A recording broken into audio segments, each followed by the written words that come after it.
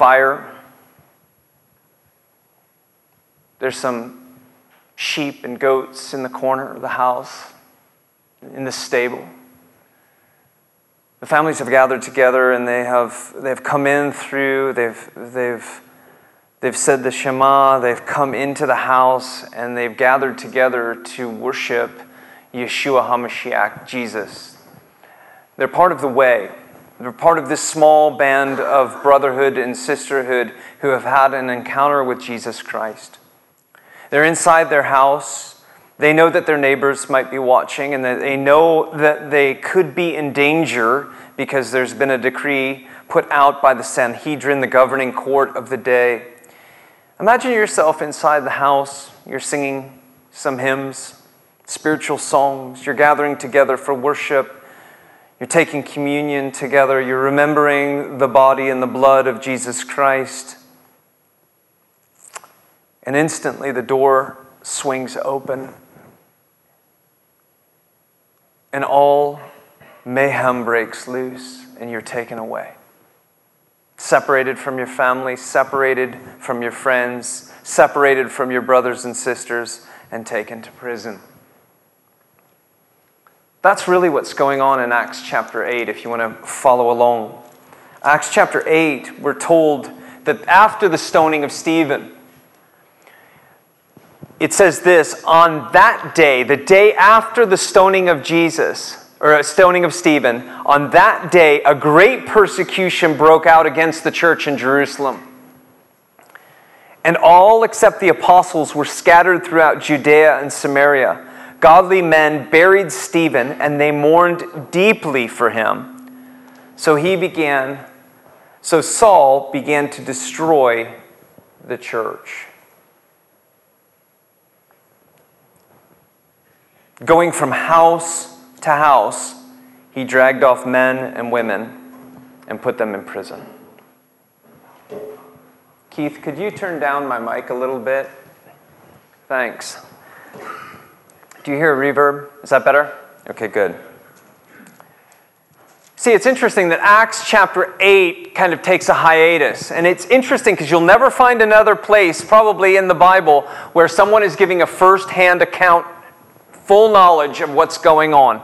Maybe Matthew, maybe John, and now we see here that Paul is actually giving a first-hand account. He's giving his own testimony of how his life was transformed by Jesus Christ. And what does he go back to thinking as he dictates this to Luke? He says, I was a persecutor of the church.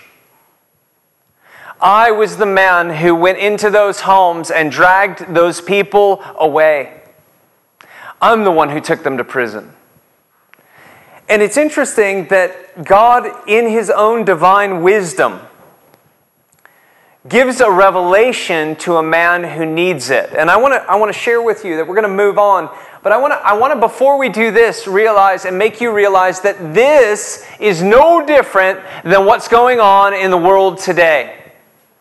This summer I had the great privilege of speaking at Refuel up in Fuckabers, and I was there, and we were inside, and I spoke for Open Doors, and I spoke for Tear Fund. And I had the great privilege of meeting this man, Timothy Cho. Timothy actually escaped twice from North Korea, only to go into China, only to get caught and sent back into North Korea. And he shared his story about what he had to go through continuously as the Chinese government actually decided that they were going to send anybody who came in from North Korea back. Timothy is a godly man. He's spoken at the UN. He was at Westminster this last week. And he loves Jesus Christ. He's been transformed by Jesus. And he's now speaking on behalf of those who are persecuted in North Korea and throughout the world. He's got a voice into this realm. And it's important that each of us recognize that we have voices into this realm as well as we petition and as we pray for our brothers and sisters who are caught. Now, how many are caught? Open Doors said that at least 360 million Christians, 360 how many? Million. experienced high levels of persecution and discrimination. That's a lot of people, isn't it, in a year? 20 million higher than 2021. What does that say to you? It says that even in our day, the church is what? Being persecuted. And more so than ever, being ramped up to be persecuted. And this is happening in many nations. The group also estimated that a number of Christians killed for their faith rose to 5,898. 5,000 people laid down their lives because they would not relinquish their faith. They died as martyrs for the sake of Jesus Christ. That's up. And I suspect that it's going to be even up this year in comparison to what it was last year. As we finally recognize how many people, even in Ukraine, have laid down their life for their faith in the midst of a war. Those in the Middle East who've laid down their life for their faith in the midst of a war. And that's just 2 nations. Churches who have been attacked. 5,000 of our brothers and sisters' churches have been attacked this year. And that's just open doors. That's what we know of. They've been closed or attacked. Many in Africa, many in various places have been attacked. Christians arrested without trial and imprisoned, 6,000. And I suspect that that's actually a very small number when we compare Iran and what's going on with the women in Iran and what's going on in Evin prison. I would suspect this is a much higher number than we even know of. Thinking of Hong Kong and the various displays that have gone on there as well. How about Christians kidnapped? 3,829. These are not small numbers, are they? Well, maybe. But 360 million is not a small number in the world. And our brothers and our sisters need us. Now, I want you to turn to Acts chapter 9, and I'm going to start in the first verse. I'm going to read through, but I'm going to actually teach while I'm reading through. So if you've got your Bibles, please, if you need a Bible, there's Holy Bibles right over there. Rod, just raise your hand if you really want a Bible and you want to follow along. Obviously, you noticed that Pro Presenter decided it wanted to take over our computers today, so there won't be a reading up on the screen. But if you want a Bible and you want to follow along, please grab a Bible.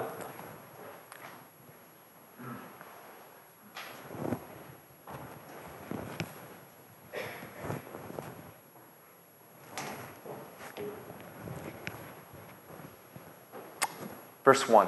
Meanwhile, Saul was still breathing out murderous threats. Now he's been taking people into prison. Now he still is breathing out murderous threats. Threats literally mean he's become a menace to the church.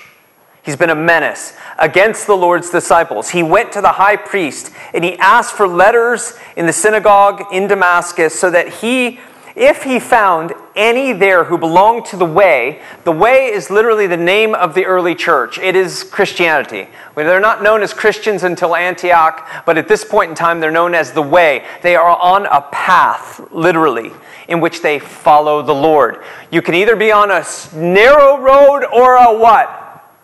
Wide road. These people are on the path. Whether men or women, he might take them into prison to Jerusalem. And we're told that as he neared Damascus on his journey, suddenly a light from heaven flashed around him. He fell to the ground, and a voice said to him, "Saul, Saul, why do you persecute me?" Do you think it sounded like that?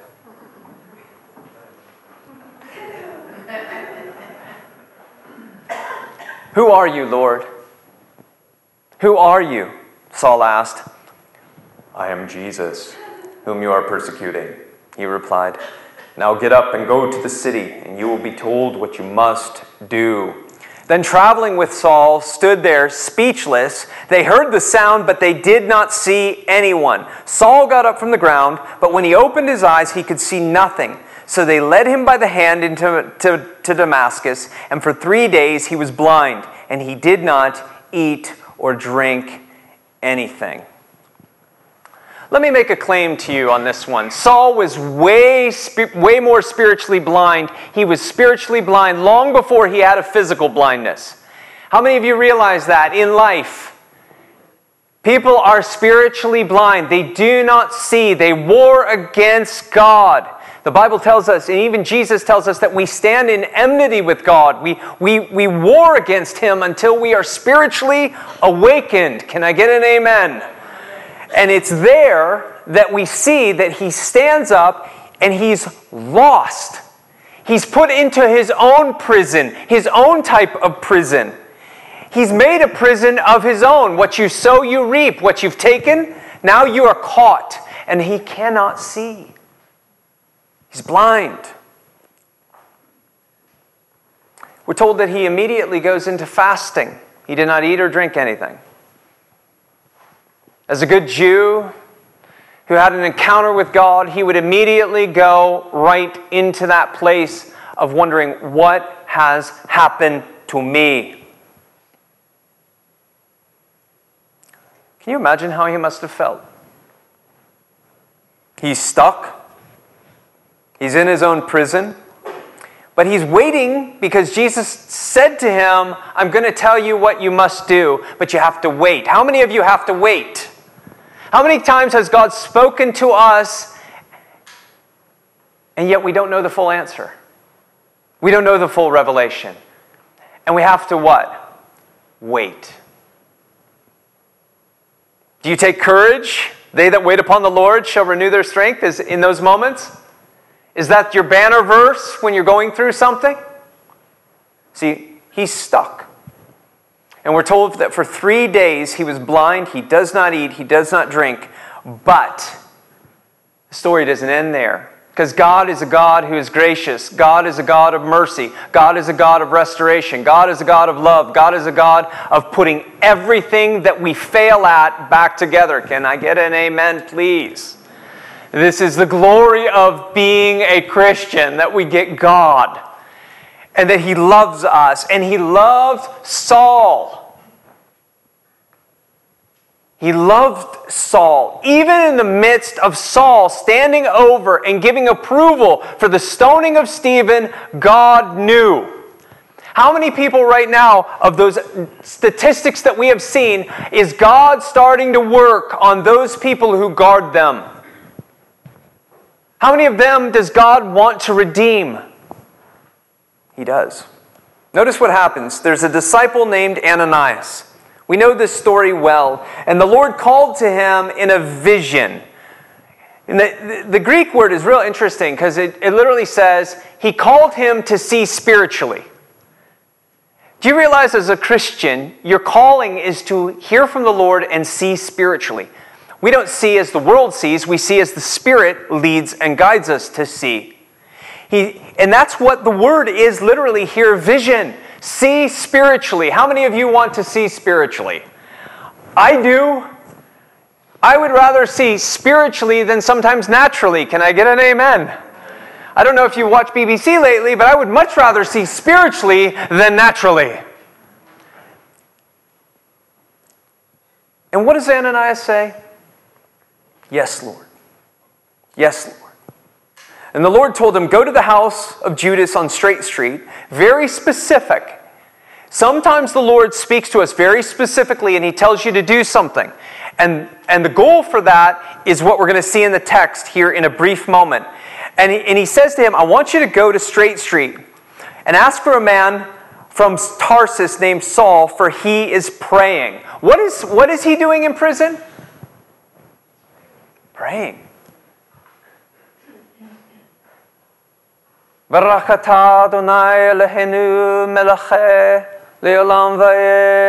Is he praying? He's seeking the God of the universe who has now blinded him and asking the question, who is the Lord? Who is the Lord? In a vision, once again, to see spiritually, same exact Greek word, he was a man.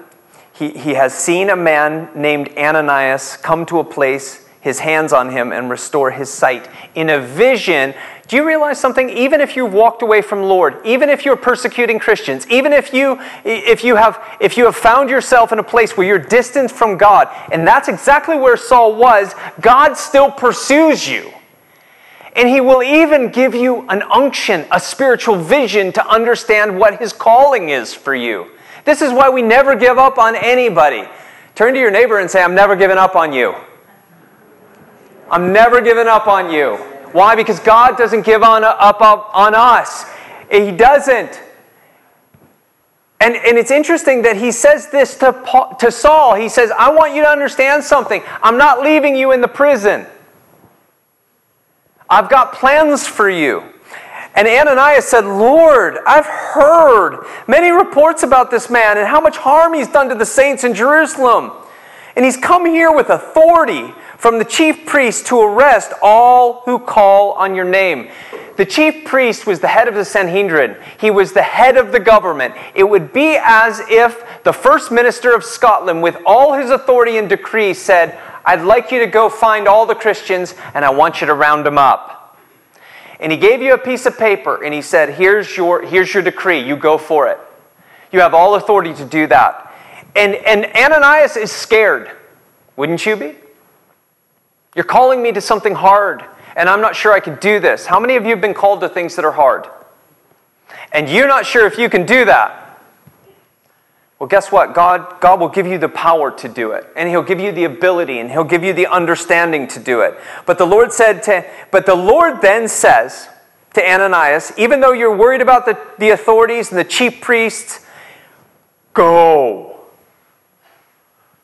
Go. If I could just say one thing, go.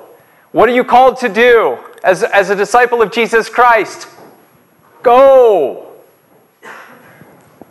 Go into all the nations and baptize in the name of the Father, the Son, and the Holy Spirit, and make them what? Disciples. Go. And then he says this man is my chosen instrument to carry my name before the Gentiles and their kings and before the people of Israel. I will show him how much he must suffer for my name's sake. Aren't you glad that God called Saul, Paul, to be a believer? Aren't you glad? I mean, seriously, 17 books of the New Testament have his fingerprint on them. Are you happy about that? Yes.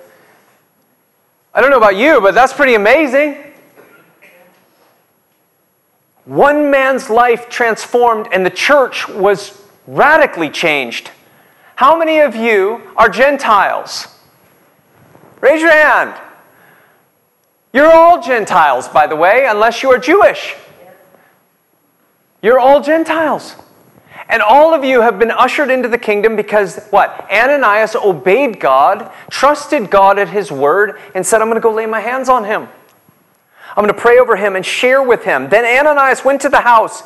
He entered it. Placing his hands on Saul, he said, Brother Saul, the Lord Jesus who appeared to you on the road as you were coming has sent me so that you may see again, their spiritual sight, and be filled with the Holy Spirit. Be filled with the Holy Spirit. Immediately, something like scales fell off Saul's eyes, and he could see again. He got up and was baptized. And after taking some food, he regained his strength. All right, do you see what's happened here? He was dead in his trespasses. He was spiritually blind, and that led to a physical blindness. In this instance, he's physically blind. The hands are laid upon him. He becomes spiritually blind, and the physical blindness goes away. Why? Because this is how God restores. He loves to touch people where they're at. He loves to meet them where they are. It was no mistake that he fasted and prayed for 3 days. 3 is a very significant number in the Bible. Can I get an amen to that one? We have God the Father, we have God the Son, and we have God the Holy Spirit. And God, I can only imagine, while he's sitting in Straight Street in this house, blind with scales on his eyes, unable to see, God is making known to him, while he prays, the revelation of the Son. The revelation of who the God of Abraham, Isaac, and Jacob really is. The revelation of what the Spirit can do in your life if you give your life to him.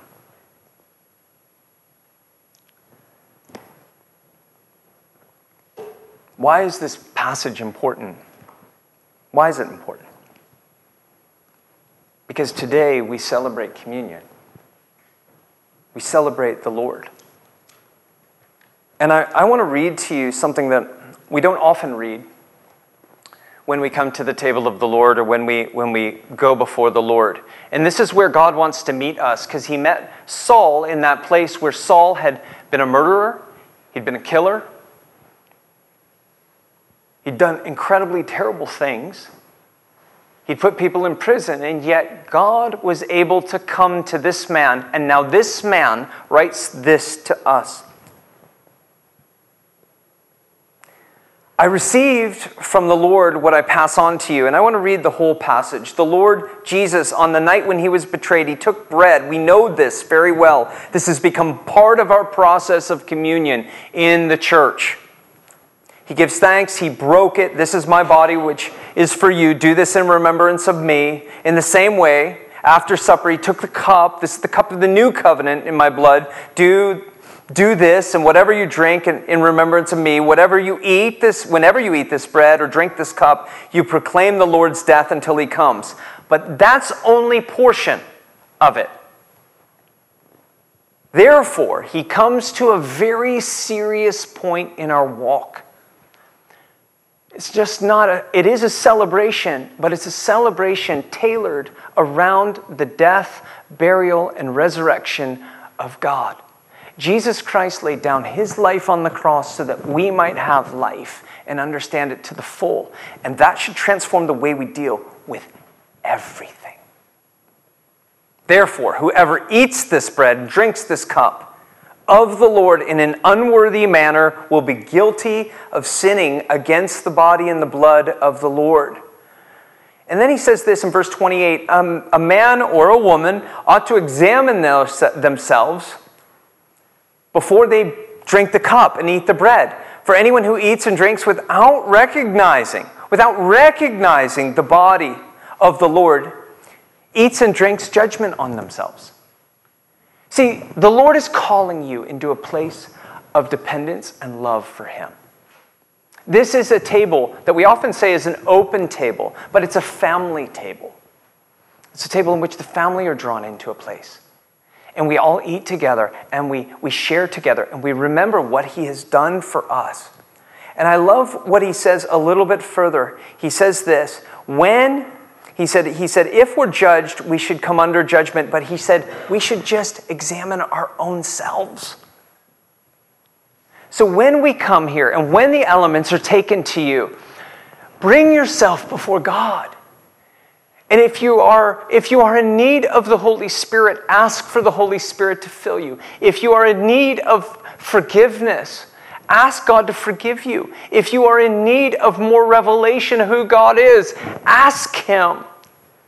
Because he wants to give to you everything that Jesus paid for on the cross so that you might live abundantly, passionately, no longer taking prisoners, but actually declaring freedom to the captive.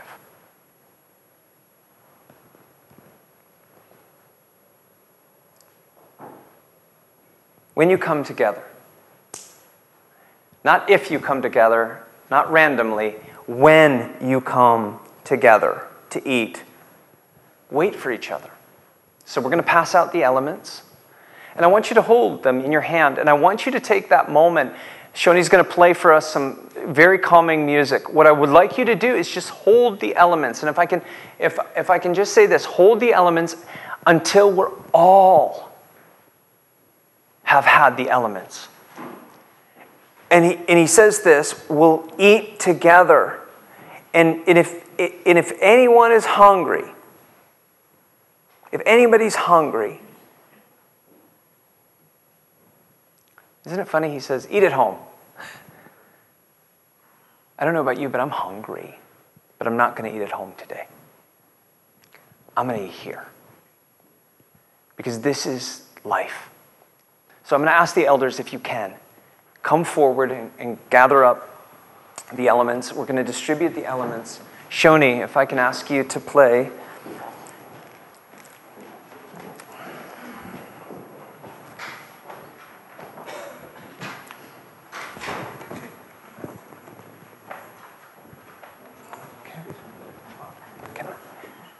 Can I ask you to serve the upper? Sure. Yeah.